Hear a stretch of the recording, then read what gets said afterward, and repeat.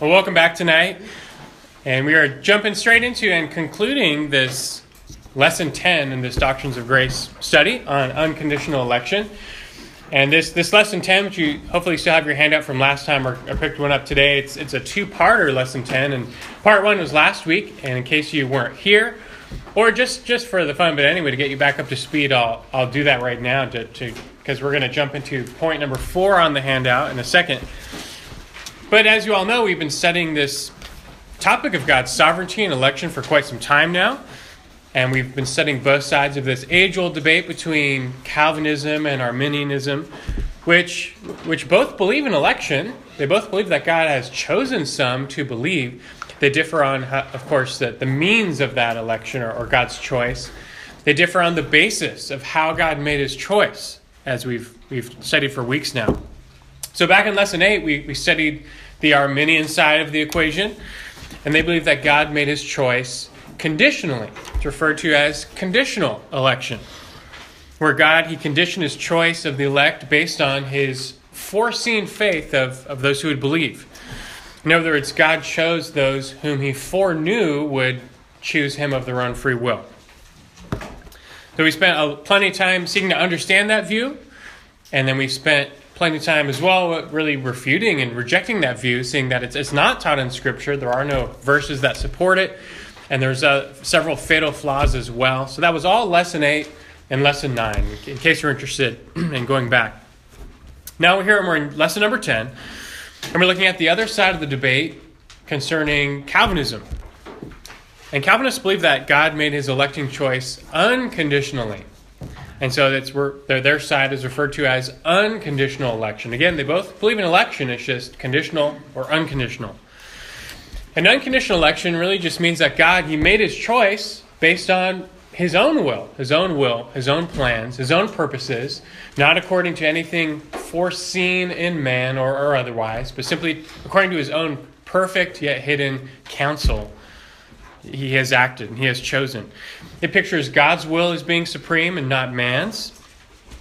And after all, Scripture teaches that God works all things after the counsel of his will, not man's will. And Calvinists teach that includes salvation. That includes election. So starting last week, we spent the first chunk of our time just seeking to further explain and explore that view, the view of unconditional election. And then we spent the other half of our time last week going on to explore the biblical testimony that this is taught in Scripture. It is explicitly and expressly revealed that God has chosen, and he based his choice unconditionally based on nothing other than his own will, his own plan and purposes. We didn't quite finish, though, so today we're back for the second part of that. We're going to continue in just a Bible study on what the Bible says about the basis of God's choice. How did he make that choice? Was it according to man's will or was it according to God's will? Well, last week we covered points 1, 2, and 3. We've organized the biblical support for unconditional election under 4 points. If you have your handout, just by way of very quick review, I'll just repeat them. We found number 1, God's choice of the elect was not passive but active. Not reactive, but proactive. And that's, if you're a fill-in-the-blank type of person, that's your blank number 1. God's choice of the elect was not passive, but active. Not reactive, but proactive. I see a few people not here last week, so I'll give you a minute to fill that in. And if you want the details of all those verses, you can get last week's message on the website, hopefully soon. Number 2, God's choice of the elect was not based on foreseen merit or good works. It was not based on foreseen merit or good works. It's number 2. And then number 3, God's choice of the elect was not based on foreseen faith. So his choice was not passive but active, not reactive but proactive. It was not based on foreseen merit or good works. It was not based on foreseen faith. Those 3 points we've covered so far. I'll finish all that last week. And in that study, we've seen many verses teaching explicitly that God really chose. It was not a passive choice. He actually chose who would believe, and it was not based on anything foreseen in man. either faith or works. So any notion of conditional election has only been further demolished by this study. Now, at the same time, though, this study is admittedly incomplete until we include verses that explicitly teach that God made his choice based on his own will. That's what we've been claiming for some time. And to be fair, we've actually already seen many verses which teach that already, although we were studying other things at the time. But tonight what we're going to do is spend our time exclusively studying just that. Several key passages which explicitly and expressly teach that the basis of God's choice in election was his own will, his own plan, his own purposes. We've already seen all the negatives. It wasn't based on man's will. It wasn't based on man's faith. It wasn't based on man's works, rather. But God actively and proactively chose. Tonight we're going to fill in that last blank. It was according to his own perfect will. So hopefully this gets you back up to speed. And we'll spend our time just with this last point here, number 4, which, again, if you're a fill-in-the-blank type of person, number 4, God's choice of the elect was unconditional, based on nothing other than his own will, purposes, and mercy. God's choice of the elect was unconditional, based on nothing other than his own will, purposes, and mercy. And so with that, we're just going to jump into these verses and go through and let them speak for themselves. One more time, God's choice of the elect was unconditional, based on nothing other than his own will, purposes, and mercy. Okay, now you can turn to Matthew chapter 11.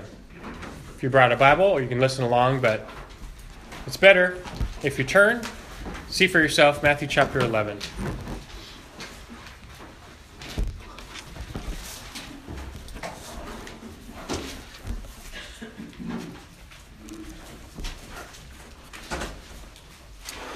Part of the context here in Matthew 11, people are questioning Jesus and even rejecting Jesus, much like they rejected John.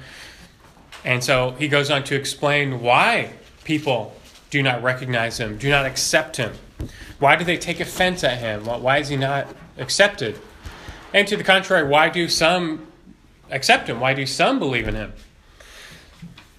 In Matthew 11:25, Jesus says, after pronouncing judgment on cities that rejected him, Jesus says this, verse 25, Matthew 11. At that time, Jesus said, I praise you, Father, Lord of heaven and earth, that you have hidden these things from the wise and intelligent and have revealed them to infants. Yes, Father, for this way was well-pleasing in your sight. In verse 27, all things have been handed over to me by my Father, and no one knows the Son except the Father, nor does anyone know the Father except the Son, and anyone to whom the Son wills to reveal him. And we've actually, this is another verse we've seen several times. I told you we'd look at them now, explicitly pointing out what they're teaching, where Christ himself says that the Father has hidden some things from the wise, revealed them to infants, the way of salvation. Why? Verse 26, it was well-pleasing in God's sight. Two important words are used here denoting the basis of God's choice. Why did God reveal truth to some and actively conceal it from others? Well, because, verse 26, it was well-pleasing in his sight. This word for well-pleasing, we'll see again, God acting according to his own pleasure. He does that which he sees to be fitting in his own eyes. Also, who comes to know the Father through the Son? Jesus said, verse 27, no one knows the Son except the Father, and no one knows the Father except the Son. It's an exclusive relationship. You don't know the Father except who? And the end of verse 27. Except those whom the Son wills to reveal to him. Who comes to know the Father through the Son? Only those whom the Son wills to reveal. Whose will is in discussion here? Man's free will or Christ's free will? You see, it's his will. It's not up to man and his will. It's up to Christ and his divine will. He's teaching that those who are saved, those who accept Jesus, those who did not take offense at him, those who believed, they owe their belief to the Father's good pleasure. and to Christ revealing the truth to them that they might believe. Yeah, you've got to believe, but it was Christ who enabled you to believe, who revealed the Father to you that you would believe. And there was nothing in man that directed God's choice or his pleasure. God sovereignly, according to his own plan, gave enlightenment to some and not others. Now, look at verses 28 through 30. After this, notice what Jesus says. He says, "Come to me, all who are weary and heavy laden, and I will give you rest. Take my yoke upon you and learn from me, for I am gentle and humble in heart, and you will find rest for your souls. For my yoke is easy and my burden is light." We will see later how the truth of unconditional election, it's not incompatible with a universal invitation to receive Jesus. It doesn't change the fact that dead sinners are unable to respond unless God enlightens them. But the point I'm making here is that Calvinism actually fully upholds both sides of man's responsibility in salvation and God's sovereignty in salvation. And both are true. Both are taught throughout Scripture, and you find them side by side throughout Scripture. You must believe to be saved. And Christ calls all to come to believe in him. But it doesn't change the fact that only those whom the Son wills will respond to that call, can respond to that call. As we've established in total depravity, total inability, nobody can answer that universal call unless God does something to them, intervenes, opens their eyes, because we are dead in sin. Arminians, they're quick to point out verses 28 through 30 as if it supports their case, saying, look, Jesus invites everyone to believe, right? So that must mean everyone can believe and can be saved. But in upholding man's responsibility, they tear down God's sovereignty. You don't often see them including the verse before that, verse 27, which says, "No one knows the Father except those whom the Son wills to reveal." So that puts God in the driver's seat of salvation. It's up to him. They don't often include that verse, but Calvinism actually seeks to uphold both truths, that, look, God is sovereign in salvation, and you are responsible in salvation as well. They stand side by side. But we simply take at face value all the passages which teach that behind the scenes, the only people who are going to believe, who are going to positively respond to the call, unlike the ones earlier in the chapter whom Jesus condemned, the only people who will respond to that universal call are those whom the Son willed to reveal. That's the teaching of Scripture, and that is the teaching of unconditional election. This is God's doing. He's ultimately sovereign over salvation. And that's where the Arminians will say, well, that's not fair. Yeah, they'll say that's not fair, and next time we meet, we finally get to all those objections. You know, the questions and objections. It's not just. It's not fair. What about evangelism? That's all next time. So we're not skipping over those, because some of you might think in your heart right now, you might not be antagonistic, but might question, like, that doesn't feel fair. Just wait till next week. We'll answer all those questions. But for now, we're just going to study the testimony. It says what it says. We'll continue to make sense of it more next week as well. Now turn to John chapter 1. We're going to keep going. Plenty of verses to cover.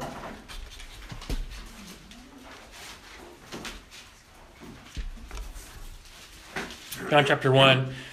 We'll look at verses 12 and 13. You know, the beginning of John's gospel, Christ, he's the light. Verse 9, he teaches Jesus came into the world. He gives light to every man, all people. But in verses 10 and 11, he teaches how his own people, meaning Israel, they did not receive him. They rejected the light. But some people believed, and verse 12 talks about them. Verse 12 says, "But as many as received him, to them he gave the right to become children of God, even to those who believe in his name."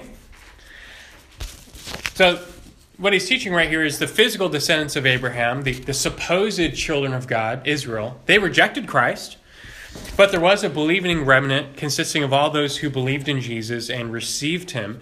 And to these people, John says, Jesus gave the right to be the true children of God.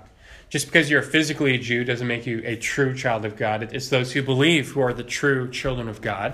And so verse 12, he is highlighting man's responsibility, salvation by faith. You have to believe. Only those who believe become God's children. But how do such people come to believe? How do they come to believe? Well, look at verse 13, the next verse.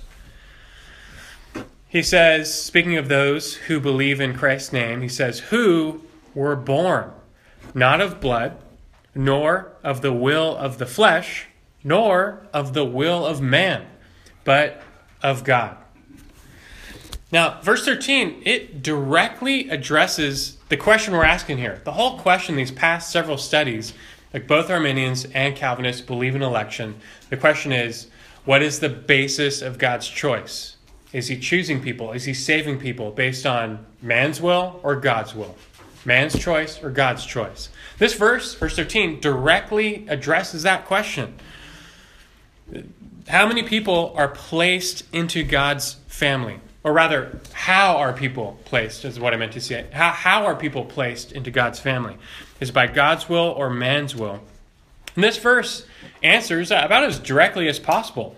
It says, believers were born, we'll talk about that word born in a second, not of blood, not of the will of the flesh, not of the will of man, but of God.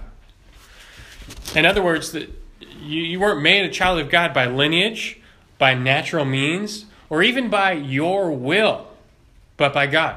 You were entered into the family. You were saved from start to finish by God. The word for born here, gennao in the Greek, it's a reference to salvation. It refers to a change in nature.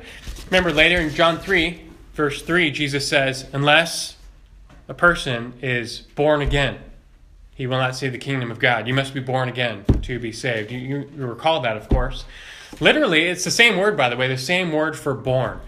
And Christ in John 3 literally says born from above. He's talking about the new birth. It's the requirement for salvation, something that must happen to you. And the point John is making here is that man's descent, man's first birth, even man's will can't make you God's child. A spiritual birth must take place. You've got to be born from above. You've got to be born of God. And that takes place not according to man's will, he says, but God's will. This new birth, it's an act of God. It's one of the main themes of John's gospel, which runs throughout the whole book and actually comes mostly from the mouth of Jesus himself. That's true. We access the power of new birth by faith, but especially in John 3, we learned we're just as much in control of our second birth as we were of our first birth, right? It's something, that's why he uses birth imagery, because we're passive. We receive. It happens to us, and our will is out of the equation. How much did your will and your plans take a part in your birth? Zero. I mean, you weren't even born. It was all up to your parents. And likewise, it's God's will that is in control of our new birth, which is why it's called born from above. And he says, not according to the will of man, but of God. God's birth is required to become a child of God, and those who are born not by man's will, but by God. Very clear, and it only continues in John. Question or comment? Yeah, Acts chapter 11, verse 18 says, when they heard this, they quieted down and glorified God, saying, well then, God has granted to the Gentile also the repentance that leads to life. So they're forgiven by Holy Spirit. Yeah, that's a good example in Acts 11 of how God granted repentance leading to life those in the crowd. And that the verbiage of God giving or granting, we'll see later, it's his to give and ours to receive. Yeah, that's right.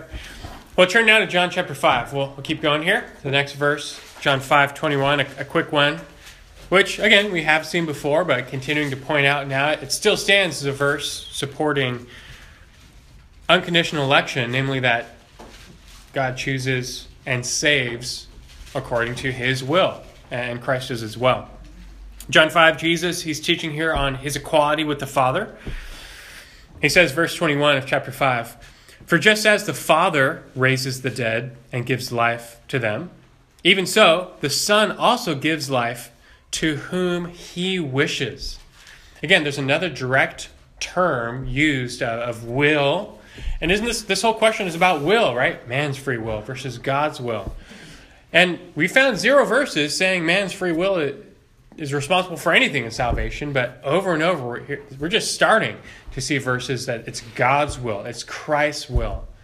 And he gives life to whom? To whom he wishes. Jesus teaching that just as God, the Father, has complete power over life and death, well, so does Jesus. And Jesus grants such life to those whom he wishes. It's just another verse. It's a quick one, but it's another verse painting the picture where Father, Son, they're in the driver's seat of salvation. They're in control. They're enlightening whom they will. And Jesus was revealing, the Father is giving people to the Son, and the Son is giving them life, opening their eyes and giving them salvation. That picture continues in the next chapter, John 6. More familiar verses. We'll just pick out ones we've studied before just to make a simple point. We'll look at 37, 44, 65 again. John 6:37, Jesus says, "All that the Father gives me will come to me, and the one who comes to me I will certainly not cast out." In verse 44, he says, "No one can come to me unless the Father who sent me draws him, and I will raise him up on the last day." And then at the end, verse 65, Jesus says, "For this reason I have said to you that no one can come to me unless it has been granted him from the Father." Let me look at this chapter a lot. All throughout John 6 and John's Gospel, we see Jesus inviting all people to believe. And we believe that. We invite all people to believe. We tell all people to believe. The gospel goes out universally to all, just like Jesus did, a universal call to salvation. But you can't ignore the verses here where Christ reveals many times how people will respond and why they will respond. And the only reason people do respond, and Christ teaches can respond, remember verses on ability, is because the Father has given them to the Son, because the Father draws them, and because the Father grants them life. That's what we just read, 37, 44, 65, to name a few. Why do people believe? How can they believe? Jesus says, no one can even do this unless the Father's got to give them, the Father has to draw them, the Father has to grant them, and trusting them and enabling them in Christ to believe. As we learned, man, according to his own will, his own fallen nature, his own limited ability, can't do this. He can't come to Jesus. It's like using the example again in John 11 of Lazarus. Christ calls him from the dead to come forth. He can't respond. He's dead. He doesn't have the ability to respond to that call. He's dead. You can say whatever you want to a corpse. They can't respond because they're dead. They're unable. And that's our picture. We are spiritually dead. And although we're called, all people are called to believe, but they're just corpses. They're dead. They're spiritually dead. They can't even respond to the call to come forth to Christ. But Christ, when he wills, and when the Father wills, provides power behind the call and to those whom he chooses. And when that call goes forth with power, an effectual call, we'll learn later, they believe. They come to life. And with the call comes the power to believe, to raise them from the dead, just like Christ mentions in this passage, of giving them life in the last day and in their new birth as well. It's just another, again, we're going to hear this a lot, but another picture of God in control of salvation from start to finish. It's his will. It's his salvation. It's his plan. Now, for the sake of time, I'll read this next one for you. 1 Corinthians chapter 1, verse 30. You don't have to turn there. I'll be quick. As we saw a few weeks ago. It says, "But by God's doing, you are in Christ Jesus." By God's doing, you are in Christ Jesus. Referring to, of course, salvation. Remember the context of the end of 1 Corinthians 1, verse 26. He talks about our calling. Verse 27, God's choice. God chose not the wise, but the fools of the world. Remember that verse, that passage? And he says, verse 29, no one can boast. We've received all things. God chose us. Who can boast? And then he says in verse 30, which I just read, that it's by his doing, by God's doing, that you are in Christ Jesus. That's explicit. That's clear. There's no mention of foreseen faith or man's will. It doesn't say, by the doing of your foreseen faith, you are in Christ. No mention of that. It's God. God's responsible. By his doing, you're in Christ.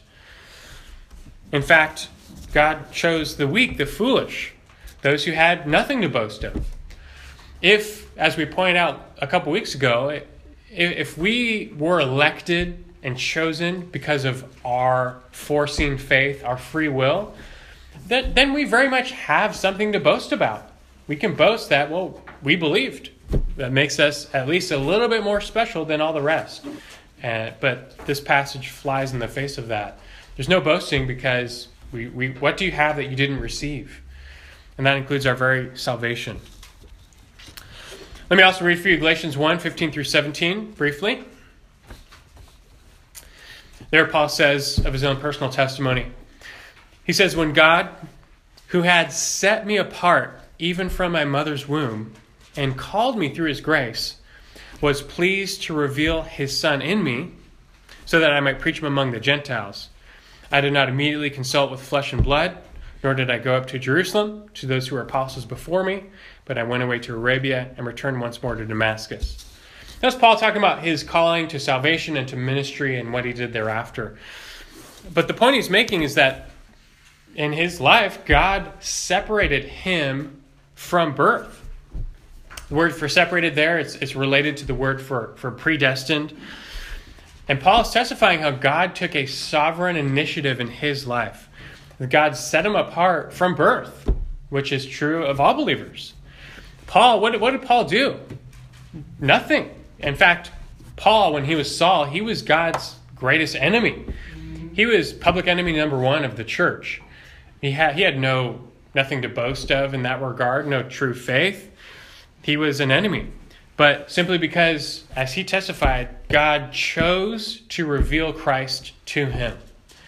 Whose choice was at work there? You remember his testimony in Acts 9. His will was not even a factor. He was on his way to continue to jail and persecute Christians when God totally intervened, seemingly out of the blue, and he overrode his will and drew him to himself. God straight up just converted him supernaturally. And guess what? Your conversion was just as supernatural. You may not think it. You maybe not saw a light. You weren't blind for a couple days, but it was just as supernatural because you were dead and then you were brought to life, spiritually speaking. And just as supernatural, God did that. And Paul testified this was God's doing. If God didn't do this by his will, by his choosing to reveal the Son to Jesus, where would Paul be? He'd still be Saul. He'd be no different. He would never have changed. It's up to God who wills, not man who runs. Okay, now we can turn to Ephesians 1. Here's the big one. This is a significant passage. They're all significant that we've looked at. They're all clear. We've been saying several times that the Arminian case, it's not clear. It's not based on the explicit teaching of Scripture. It's just human reasoning and deduction and implicit verses. But it's really not the case with unconditional election. These verses are clear. They're explicit. It expressly says it's up to God's will, that's a definition of unconditional election, right? And it gets no more explicit than Ephesians 1. Like this is as clear as it can be, and it's really just going to speak for itself. I'll read it, and then we'll go through a second pass to explain a little bit more. Ephesians 1, just follow along. We'll read 1 through 14. He says, Paul, an apostle of Christ Jesus, by the will of God. He already starts pointing out he's an apostle by God's will. He says, to the saints who are at Ephesus and who are faithful in Christ Jesus, grace to you and peace from God our Father and the Lord Jesus Christ. Verse 3, blessed be the God and Father of our Lord Jesus Christ, who has blessed us with every spiritual blessing in the heavenly places in Christ, just as he chose us in him before the foundation of the world, that we would be holy and blameless before him. In love, he predestined us to adoption as sons through Jesus Christ, according to the kind intention of his will, to the praise of the glory of his grace, which he freely bestowed on us in the beloved. Verse 7, in him we have redemption through his blood, the forgiveness of our trespasses, according to the riches of his grace, which he lavished on us. In all wisdom and insight, he made known to us the mystery of his will, according to his kind intention, which he purposed in him, with a view to an administration suitable to the fullness of the times, that is, the summing up of all things in Christ, things in the heavens and things on the earth. In him also we have obtained an inheritance, having been predestined according to his purpose, who works all things after the counsel of his will, to the end that we who were the first to hope in Christ would be to the praise of his glory. Verse 13, in him you also, after listening to the message of truth, the gospel of your salvation, having also believed, you were sealed in him with the Holy Spirit of promise, who is given as a pledge of our inheritance, with a view to the redemption of God's own possession, to the praise of his glory. Now, there's a lot, but you probably already picked up on a lot of it, I trust. It doesn't get a whole lot more explicit than this. And this passage is notorious for piling on the language of God's choice. And it's everywhere. It's consistent. It's all God, his choice, his will, his plan, his purpose. This passage is like the definition of monergism, which we studied. Remember that? It's God's responsible for salvation. This is the definition of unconditional election, that it's God's will that's responsible, God alone. I know these words aren't going to mean much to you, but I'll just, by way of illustration, that the Greek terms and verbiage used in here, it's so piled on. Just don't even bother writing these down. It's not like you're going to remember them anyway, but in this passage alone, eklego, to choose, to select, klerao, to choose, to destine, proarizo, to foreordain, to predestine, portithemi, to purpose, to intend, prosthesis, to plan, purpose, or resolve, boule, the intention or deliberation, thelo or thelema, God's will or intention, eudokia, God's good pleasure or his act of his will. All these Greek terms in here, they're just piled on. They're just throws them all in here, and they all pertain to the same basic concept: God's will, God's plan, God's purpose, God's choice, God's good pleasure, and so forth. And that's really the theme of this section. Just to comment further, we have here clearly stated, first, you'll notice the fact of election. The fact of election, verse 4, verse 5, verse 9, verse 11. The fact is clear. Verse 4, he chose us. Verse 5, he predestined us. And remember, we did a whole lesson on the fact of election, right? So, okay, we get that. The fact of election. God chose us. He predestined us. So, you don't dispute that. Thankfully, no serious Bible-believing Christian disputes that, because you'd have to argue against verse 4 and 5. He chose us. He predestined us. Okay, so the fact of election is clear. God elected. God chose. God predestined, right? The time of election is clear. Verse 4. He chose us in Christ, in him, before the foundation of the world. Okay, we get that too. That's not terribly hard to believe. God made this choice. He elected when? Before creation, before he made the world, he made some decisions. God chose, okay, these people are the elect. They will be saved. He made that choice. He destined people to that end. The fact of election, the time of election are clear. Now let's talk about, thirdly, the basis of election. And that's the golden question here, right? On what basis did God make that choice before the foundation of the world? Again, that's the whole theme of these past couple of lessons.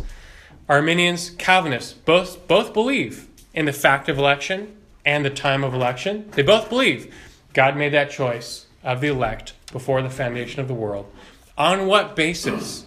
Man's will, God foreseeing who would come to believe and choosing those who chose him. Was it man's free choice or God's will, God's plan, God's purpose, God's mercy? Well, let's find out. I'll point out 4 different bases, or I think the word is bases, right? How do you pluralize base? Bases.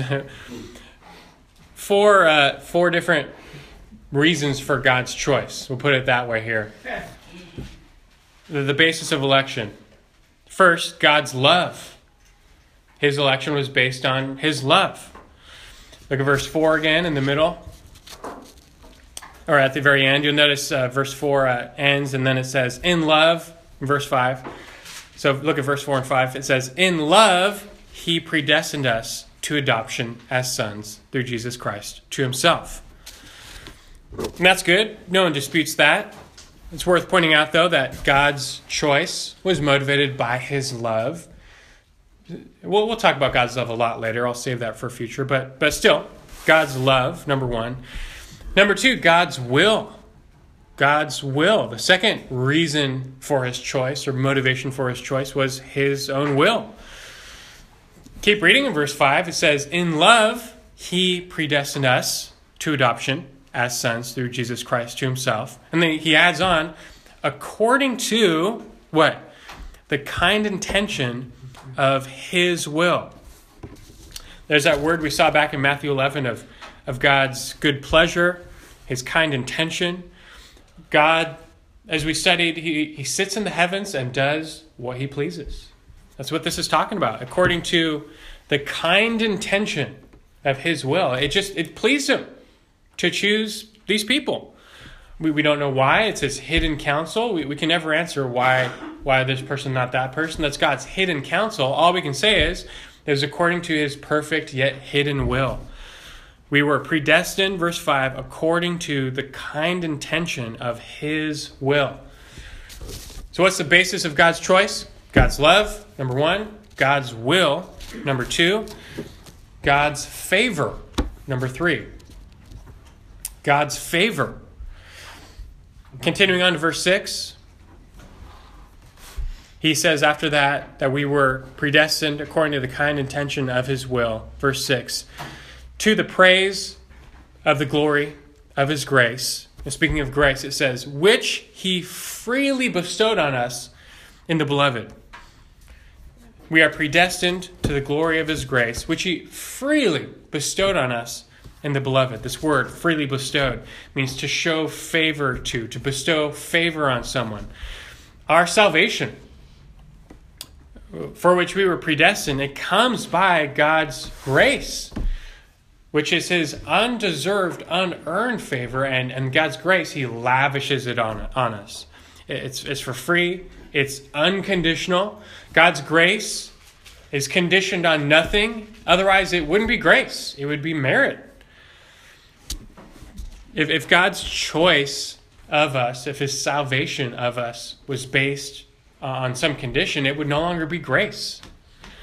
But this favor, it was up to God. It's just pure grace. He simply chose to bestow his favor on these people. His decision. Now, God's grace and favor are further highlighted in verses 7 and 8. Just read those real quick again. It says, in him, Christ, we have redemption through his blood, the forgiveness of our trespasses, according to the riches of his grace, which he lavished on us.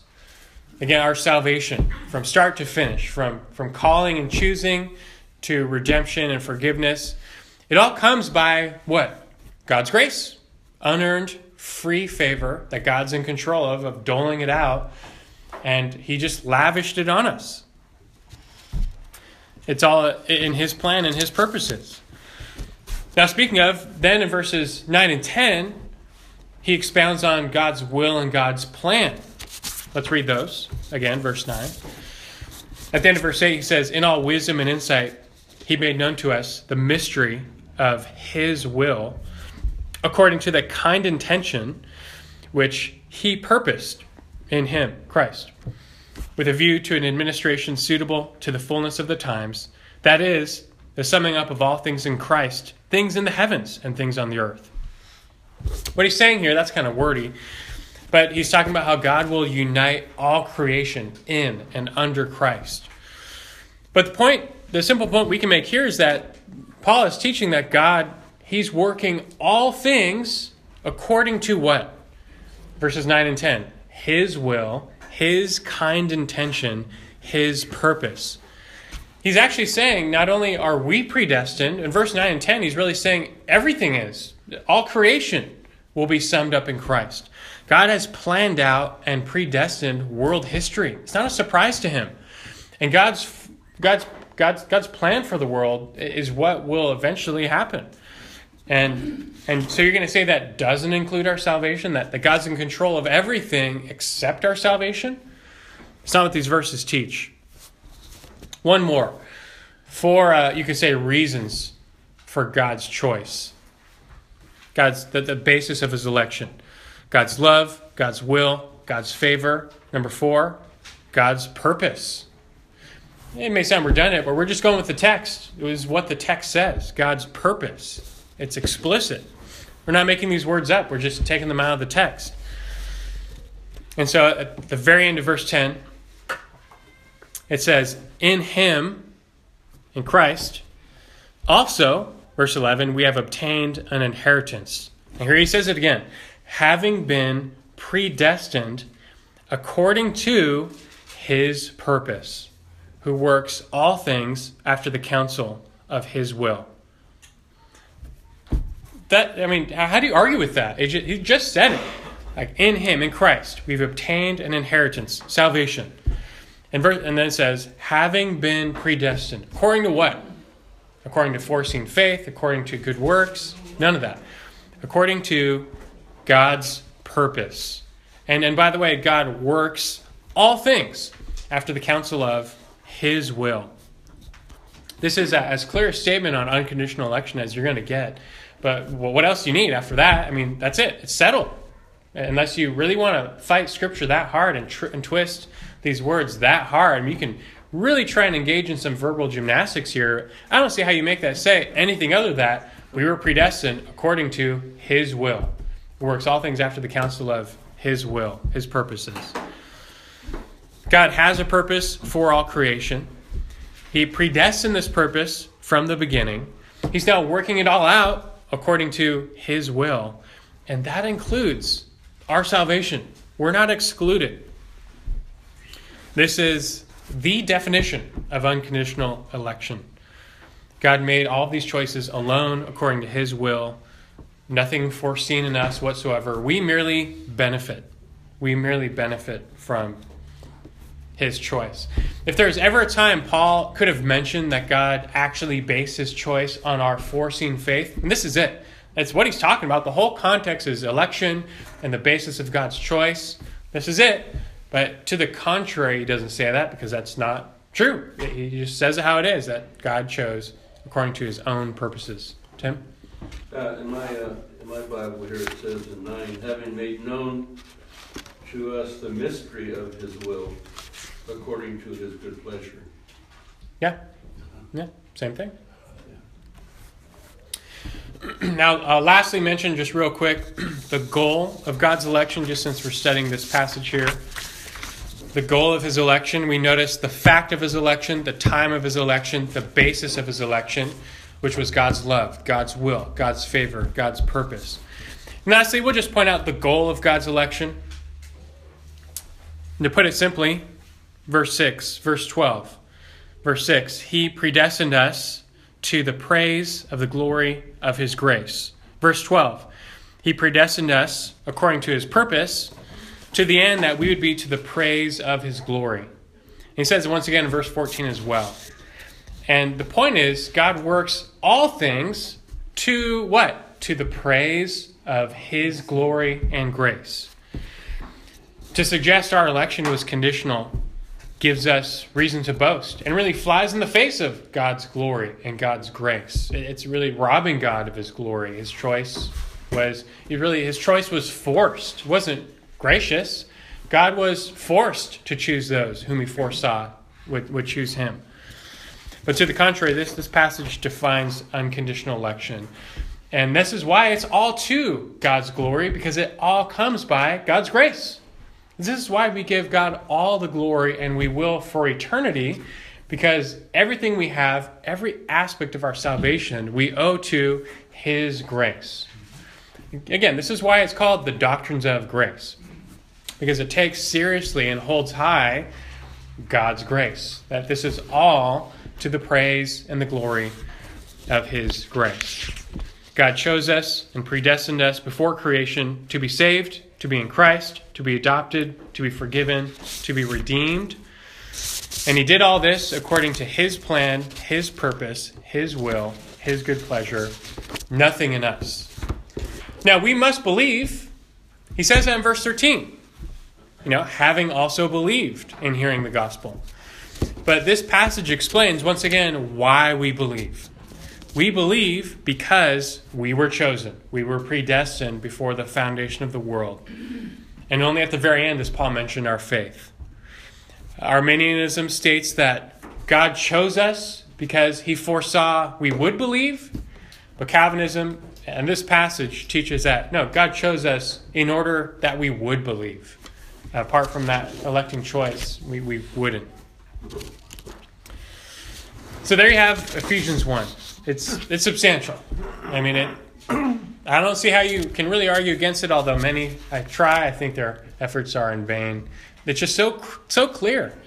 And again, when you match this up to the case for conditional election, there's no comparison. It's a house built on sand versus a house built on rock, at least in my own opinion. Now, we got a few more to go through, and I think we'll make it. For the sake of time, I'll read for you the next few verses on your list there. 2 Timothy chapter 1, verses 8 and 9.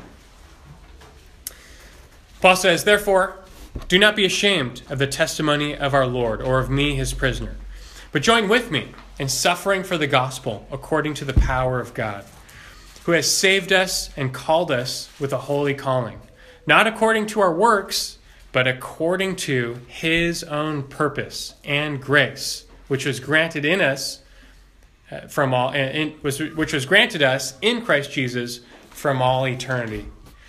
There's a short passage, it's 2 verses, but it's like a summary of Ephesians 1. It says that God saved us and called us, not according to works, but according to his own purpose and grace, which was granted us, given us in Christ Jesus from all eternity. So it's like a summary, right? God, from eternity past, he saved us, he called us according to his own purposes. 2 Timothy 1, 8 through 9, a short but really powerful, succinct passage. If you want to take someone to the Cliff Notes of Ephesians 1, and there you have it. There's the short version. Titus 3:5 says that God saved us not on the basis of deeds which we have done in righteousness, but according to his mercy.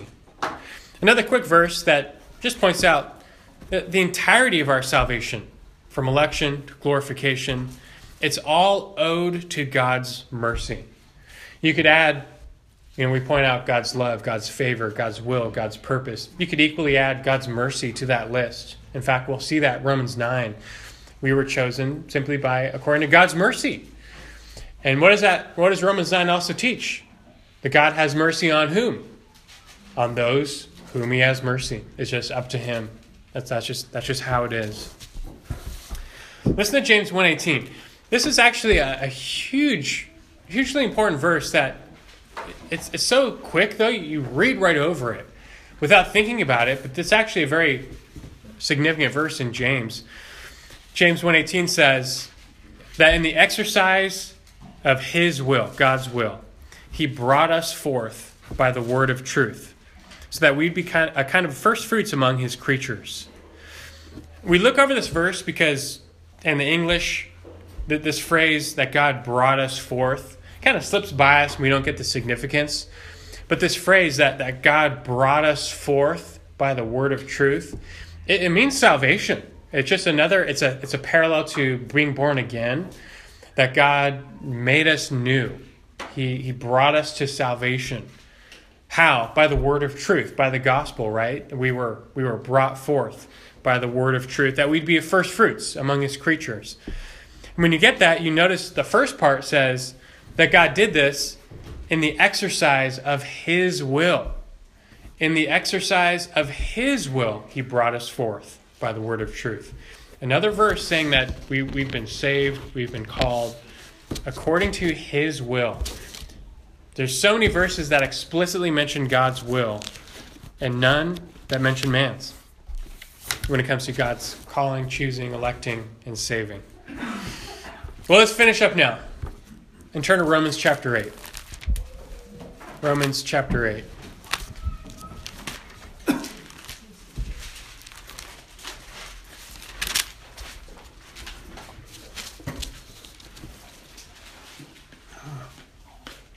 Romans 8, and we'll read verses 28 through 30.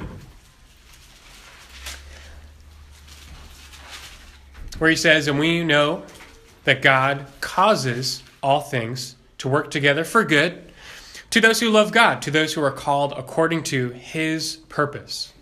For those whom he foreknew, he also predestined to become conformed to the image of his Son, so that he would be the firstborn among many brethren.